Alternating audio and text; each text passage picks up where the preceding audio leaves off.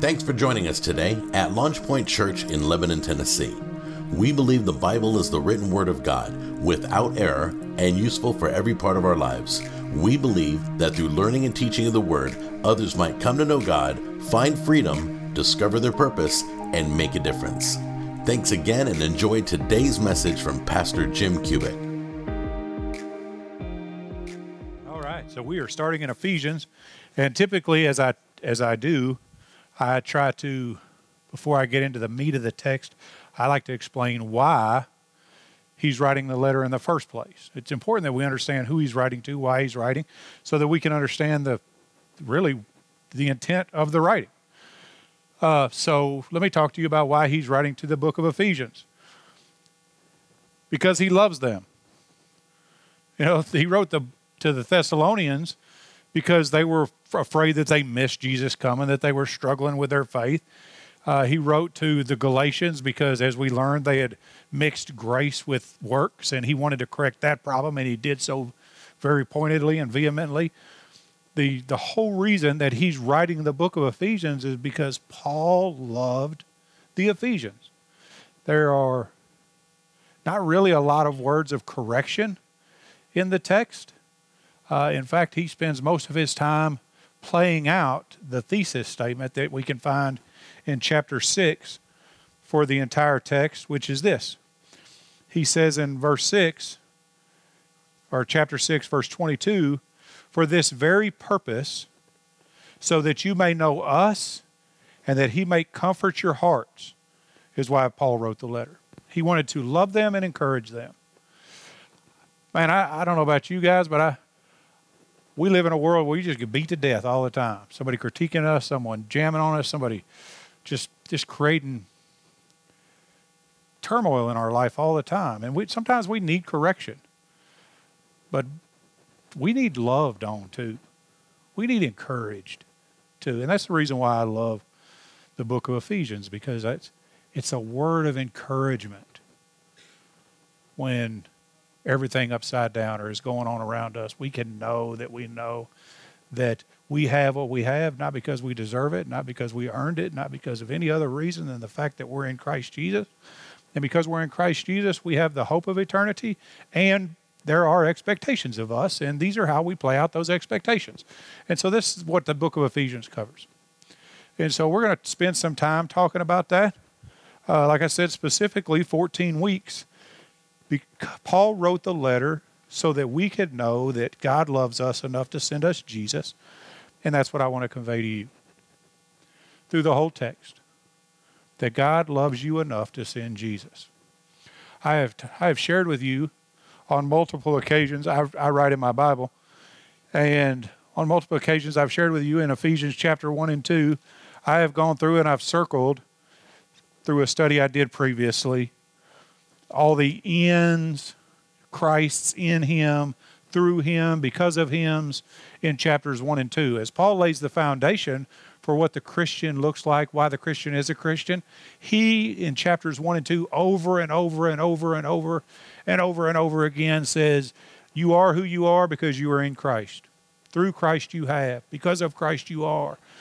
And so everything that we have, everything that we can ever hope to have, everything centers in eternity on the work of the cross and us being in Christ because of the work that he performed.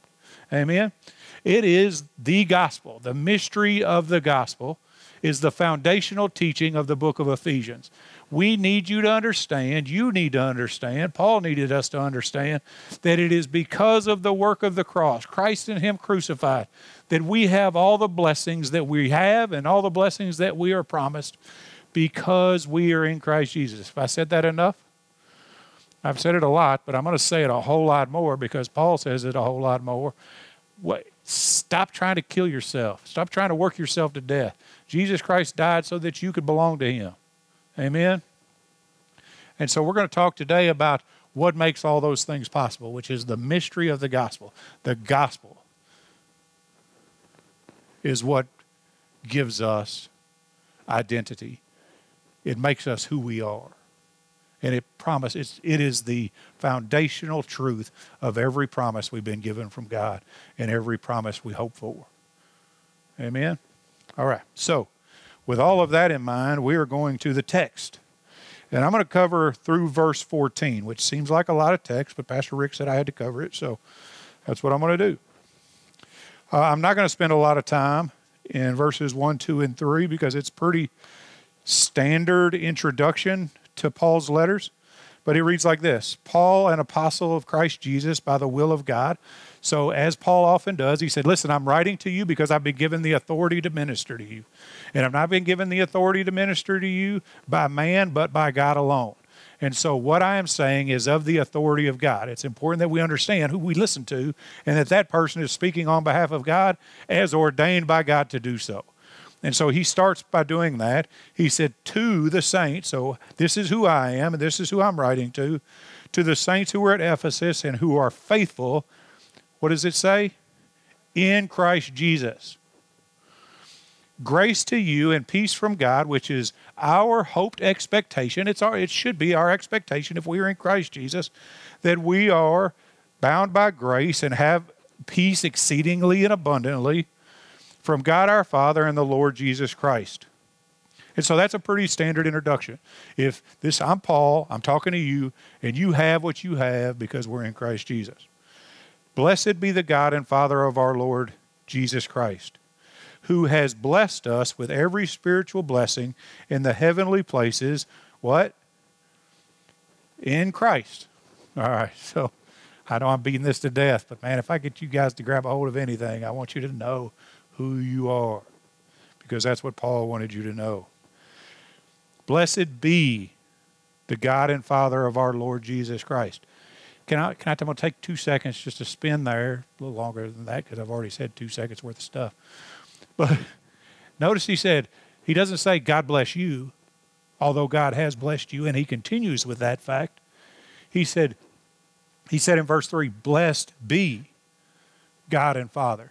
All this stuff that he's given us, everything we're about to talk about, may we bless God for what he has done for us. Our responsibility is to return the love that he has shown us to the degree that it's humanly possible to do so. So blessed be God by his people. Can we bless God? Can we praise him for his holiness? Can we praise him for his sacrifice? Can we praise him for the truths of Scripture? Blessed be. Blessed be the God and Father of our Lord Jesus Christ, who has, because he has, blessed us with every spiritual blessing in the heavenly places in Christ. Now, I could spend probably, 14 lessons on the blessings of verse 4, because it says every spiritual blessing. But the intent of the teaching is to teach some of those things, so I'm going to get past it, and I'm going to start at 4. The mystery of the gospel includes 4 truths. And here's the first one: that we are chosen.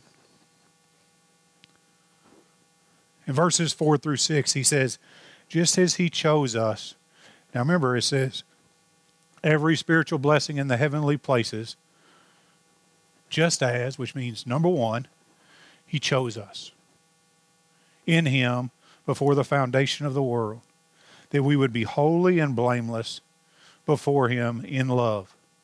He predestined us to adoption as sons through Jesus Christ to himself, according to the kind intention of his will. Why did he do what he did? Because he loves us, and because his kindness dictated that his will extend that grace to us. In verse 7, in verse 6, to the praise of the glory of his grace, which he freely bestowed on us in the beloved. The beloved is capitalized. That means Jesus. Again, everything that we have is in the beloved. So the first thing first, and I think it's absolutely essential that we start here, that we are chosen. God was thinking of us before he created the earth to make us holy and blameless.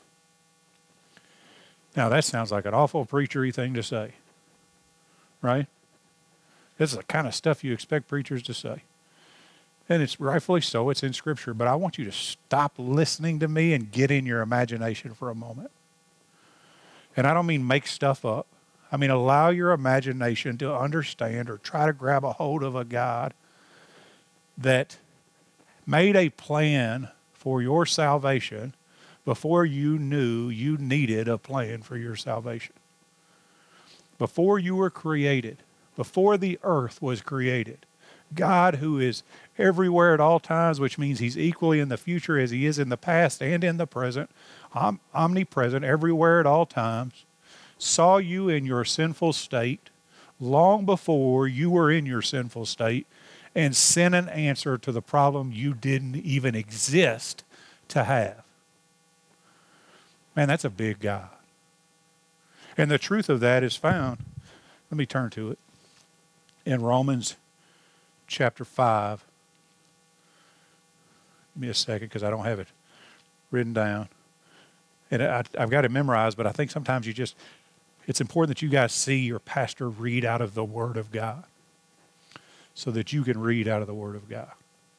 5 verse 8, but God, after talking about what horrible people we are, but God demonstrated his own love toward us, and that while we were yet sinners, Christ died for us. He chose to do that. That is such a big deal. I want to talk to you guys like we're sitting at a coffee table for a minute or in a coffee shop. Instead of preaching at you, I want you to just release your imagination to a God so big, so loving, so kind, who has such a blessed will that is so incredible that he said, in the millennia to come, Jean Wigington's going to exist. And Jean, because of who she is at birth and by action, is going to need me to move on her behalf. And this is the plan I've made for her. And you can insert your own name there. He chose us, not out of obligation, because who would he be answerable to? He created all things. He's in all things, through all things. He was here before. He's always been here. I can't get my head around that. But certainly if he created it, he's not answerable to anything. So the only reason that he could do it, the only reason he could possibly have been motivated to do it, according to verse 5 or verse 4, is in love. In verse 5, according to the kind intention of his will. In verse 6, by the glory of his grace. I'm so grateful. So grateful that my God loves me enough to care enough about me, care enough about you, that he could have let you die but didn't. But he didn't just want to save you. He wanted to make you holy and blameless. You know, this is some of the same verbiage he used in regard to the people of Israel when he chose them. We came along later. Deuteronomy 14:2 says, for you are the holy people of the Lord God. Of course, this is Old Testament, so he's talking about the Israelites.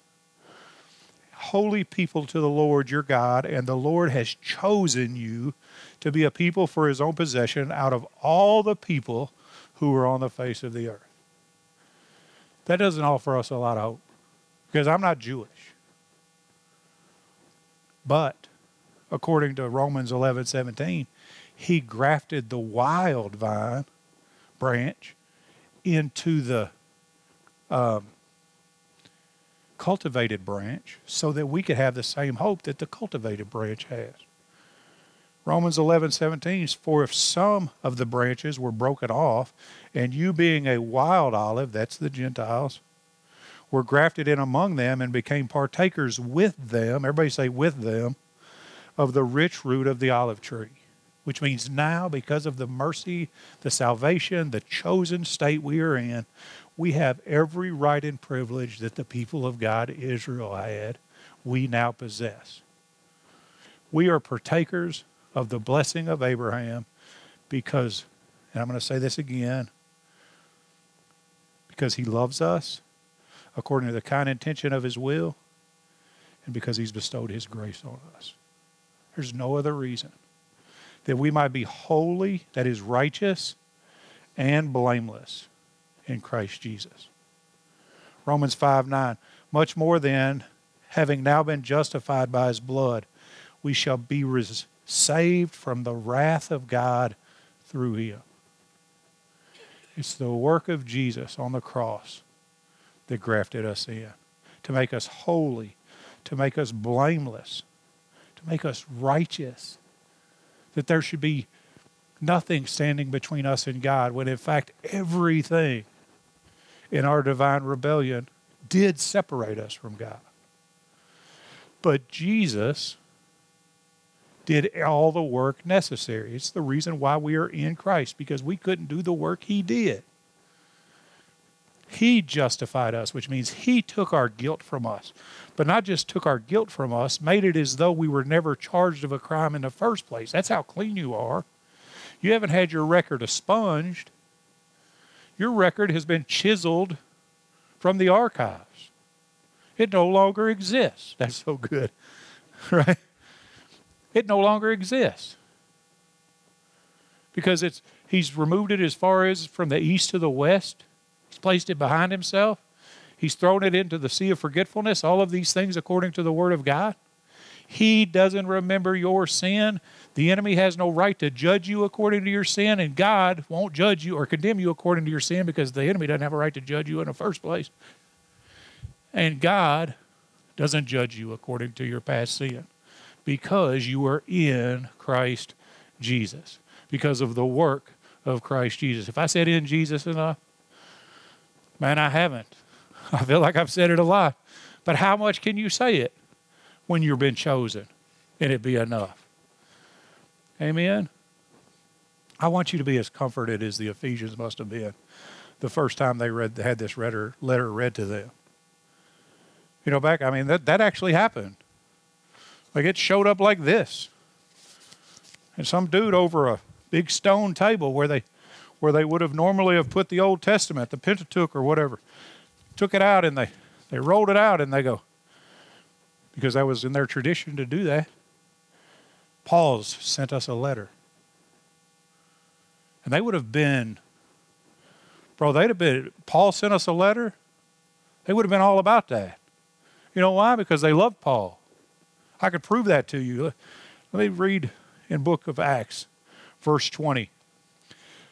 Paul establishes Ephesians earlier in the book of Acts, goes about his ministry stuff, comes back to Ephesians, or comes back to Ephesus, knowing that he's about to be persecuted, and he essentially talks to them and tells them goodbye. Listen to this. Therefore, he's talking to them. He's trying to give them final instruction. Therefore, be on the alert, remembering that night and day, for a period of 3 years, I did not cease to admonish each one with tears. So when he was there before, he spent 3 years with them. And now I commend you to God and to the word of his grace, which is able to build you up and give you the inheritance among all those who are sanctified. I have coveted no one's silver or gold or clothes. You yourselves know that these hands ministered to my own needs and to the men who were with me. In everything I showed you that by working hard in this manner, you must help the weak. These are the great last words if you're going to tell somebody something, right? And remember the words of the Lord Jesus that he himself said, it is more blessed to give than to receive.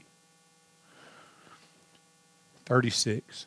When he had said these things, he knelt down and prayed with them all. Imagine how sad this must have been. And they began to weep aloud and embraced Paul and repeatedly kissed him, grieving especially over the word which he had spoken, that they would not see his face again. And they were accompanying him to the ship that would ultimately lead him to Rome and to his own death. I had the whole Rome and to his own death thing, but we know that's what happened. They loved him. So when he come up and said, I got a letter from Paul. Paul wrote us a letter from prison because he was thinking about us. He wants you to know that Jesus loves you, that you're still in Jesus, that you're doing great. He wrote us just to encourage us because he's heard about us. Isn't that good? But we've been chosen to be holy and blameless. But not only have we been chosen to be holy and blameless, we've been redeemed. 7 through 10. In him, we have redemption through his blood. The forgiveness is our trespasses according to the riches of his grace. Again, there's the motivator. Why? Because he loves us. Because he has a kind intention of his will. Because of his grace. That he lavished on us in all wisdom and insight. He made known to us the mystery of his will according to his kind intention, which he purposed in him. He wanted us to know that not only were you chosen, but everything was done, as I've already spoken, to ensure that in that chosen state you might be holy and blameless. We were consumed by our divine rebellion to God. Did you know that? You were absolutely from head to toe a reprobate before the Holy Spirit convicted you. You were destined for judgment. You were to be separated from Christ. No longer, or not part of the covenant people. Separate from Israel. Separate from the blessings of Israel. All of this according to the Word of God. Except that in Christ you were chosen, and because you were chosen, you have been redeemed. Which means he's done everything to pay back your debt. Any of you guys ever owed anybody for anything? So you know you redeem when you buy back. You go to a pawn shop, you put something in a pawn shop, they hold on to it. You go back and you redeem your property. He redeemed his property because there was a debt owed. What was the debt that was owed? The debt that was owed was death. Because in divine rebellion, God said, if you sin, death must happen. And God is perfectly just. And so in our sin, death would have happened, except that God sent Jesus to be the replacement, the substitutionary atonement for our debt. He said, get out of the way. I got this.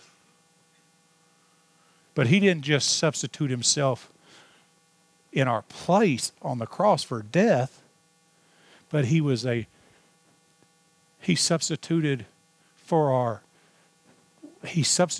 himself to receive the wrath of God on our behalf also. Because those are two different things. He didn't just die for you. He absorbed the wrath of God so you wouldn't have to. When Jesus said, how hast thou forsaken me? It wasn't because he was hanging on the cross. I just told you he had a plan to do that from the beginning of the earth. But in absorbing the sin, the Father had to turn his face from Jesus. It was the first time in all of eternity, before that and all of eternity since then, that God, because he doesn't reflect on sin, he doesn't stand wantingly and willingly in the presence of sin, turned his back to Jesus, because at that moment he became all the sin in the world that ever has been or ever will be. And God turned his back from him, so Jesus felt forsaken. Jesus did that for us. He redeemed us, bought us back from the kingdom of darkness into the kingdom of light so that we might be family. Isn't that good? That's the mystery of the gospel. You want to know why they call it the mystery of the gospel? Because I don't understand it. Can you understand it? People, my kids and people in general, you'll make a statement and your kids will go, okay, why? Well, because such and such. Well, but why though? Well, because such and such. And you get it smaller denominator, smaller denominator, smaller denominator, until you finally get to the foundation of the thing and say, You're just going to have to trust me. Because I can't explain it any better than that. You know what that you're going to have to trust me is? Faith. I could tell you because of this, because of this, because of this, because of this, because of this. Yes, but why? All I can tell you is that you receive grace by faith. The lowest, very lowest common denominator is that there are some things the finite mind can't grasp. And one of those most beautiful things is that we serve a God that loves us so much that he sent his only begotten Son, that whosoever believes in him should not perish but have everlasting life. You've been chosen and you've been redeemed. And man, let me tell you, that ought to make us excited. That ought to do for us what it should have done. I'm sure it did for the Ephesians when they read it. But not only are we redeemed, the mystery declares we have an inheritance. You know, he could have saved us and then put us in the moldy, funky outhouse. Yeah, you're saved. You're not going to hell, but get in the back. He didn't do that for us. In verses 11 through 12, he says, also, he's number 3, and we have obtained an inheritance, having been predestined according to his purpose, who works all things after the counsel of his will. Now, do y'all keep hearing the motivation of God here? You should be, because I've been very intentional to point it out. According to his kindness, according to his love, according to his grace, according to his kind intention, according to his purpose, who works all things after the counsel of his will, to the end that we who were the first to hope in Christ would be the praise of his glory. We have an inheritance. We've been given a promise, and that is that he has predestined us to be with him for all of eternity. Romans 8. If you guys didn't know, Romans 8 is one of my favorite chapters in the whole Bible. I think Romans is incredible. But Romans 8 is the incredible piece of the most incredible thing in my mind. It says this in 8:29 and 30. For those whom he foreknew. Did you know God foreknew you? He wouldn't have been able to make a plan for you if he didn't know you. If he didn't know you were coming. He also predestined, he said, for those whom he foreknew, he also predestined to become conformed to the image of his Son, so that we might be the firstborn among many brethren. And those whom he predestined, he also called by the power of his Holy Spirit, by the unction of his Holy Spirit. And these whom he called, he also justified. That means as he calls us, as we accept that calling, as we declare, yes, I believe Jesus Christ is Lord, or speak that Jesus Christ is Lord, believing in my heart that God raised him from the dead, I am justified. My sins have been erased. And those whom he justified, he also glorifies. Not just in this world, because there's a present glorification. We're actually talking about this Sunday, so I'm not going to get into it too deep. You just have to show up for that. There's a present glorification and a future glorification that we'll only know in heaven, which is the perfection of all things.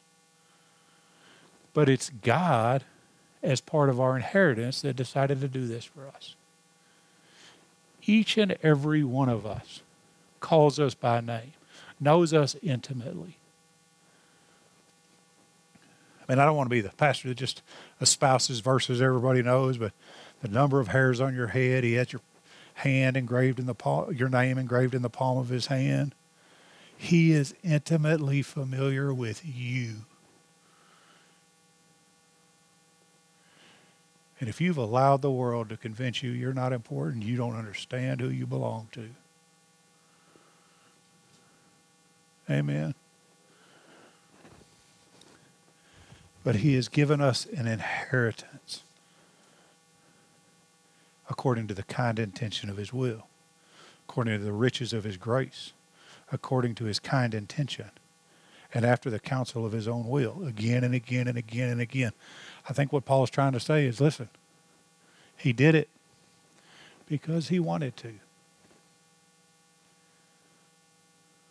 He did it because he loves you. The creator God of the universe wanted to love you because it's in his nature to love you. He wouldn't know anything else. He is, in his divine quality, the very perfected definition of love. And so for him to do anything other than love you would go against his nature, and that's not possible. So he gave you an inheritance, and in hopes that he would spend eternity with you. And then he made sure you knew it. The last thing the mystery declares, according to the text that we have, is that we are secure. 13:14 read like this. In him you also, after listening to the message of truth and the gospel of your salvation, having also believed, do you hear that process? He says, after listening to the message, which is the gospel, the mystery of the gospel, having also believed that mystery, having declared Jesus Christ is Lord, believing in your heart that God raised him from the dead, and all the reasons why you need him in the first place, you were sealed in him with the Holy Spirit of promise. Jesus didn't just save you and say, all right, good luck. Hope this works out for you, man. It's a tough world out there. He said, hey, you belong to me. And I'm going to seal you. I'm going to give you a promise that you'll know that you know. I'm going to give you a foretaste of the inheritance that you have. I'm going to give you a down payment on the blessing that is to come. That is the Holy Spirit, who is given as a pledge to our inheritance with a view to the redemption of God's own possession, to the praise of his glory. This down payment, he's saying the entirety of your inheritance, although not completely seen or understood today, you have a knowing in you that you will see it. Why? Why? Verse 14. With a view to the redemption of God's own possession, to the praise of his glory. Man, since the day we started this church, I said, I've told you 1,000 times, thousands of times probably, God does everything he does primarily for his own glory. You know why he extended the mystery of the gospel to us? Primarily for his own glory. Isn't that awesome? Like your salvation ain't even about you. Your salvation's about him. And yet we close our mouth to it. And we don't praise his name. We don't live lives of worship. We don't crucify the flesh. We don't tear off the old self, put on the new self. We don't submit ourselves to the holiness of God's word, his spirit, sound counsel. We don't pray like we should. All of these things glorify God when he gave us everything possible to ensure that we had all the motivation we need to do it. Church needs to realign itself. And I think it starts with understanding who you are.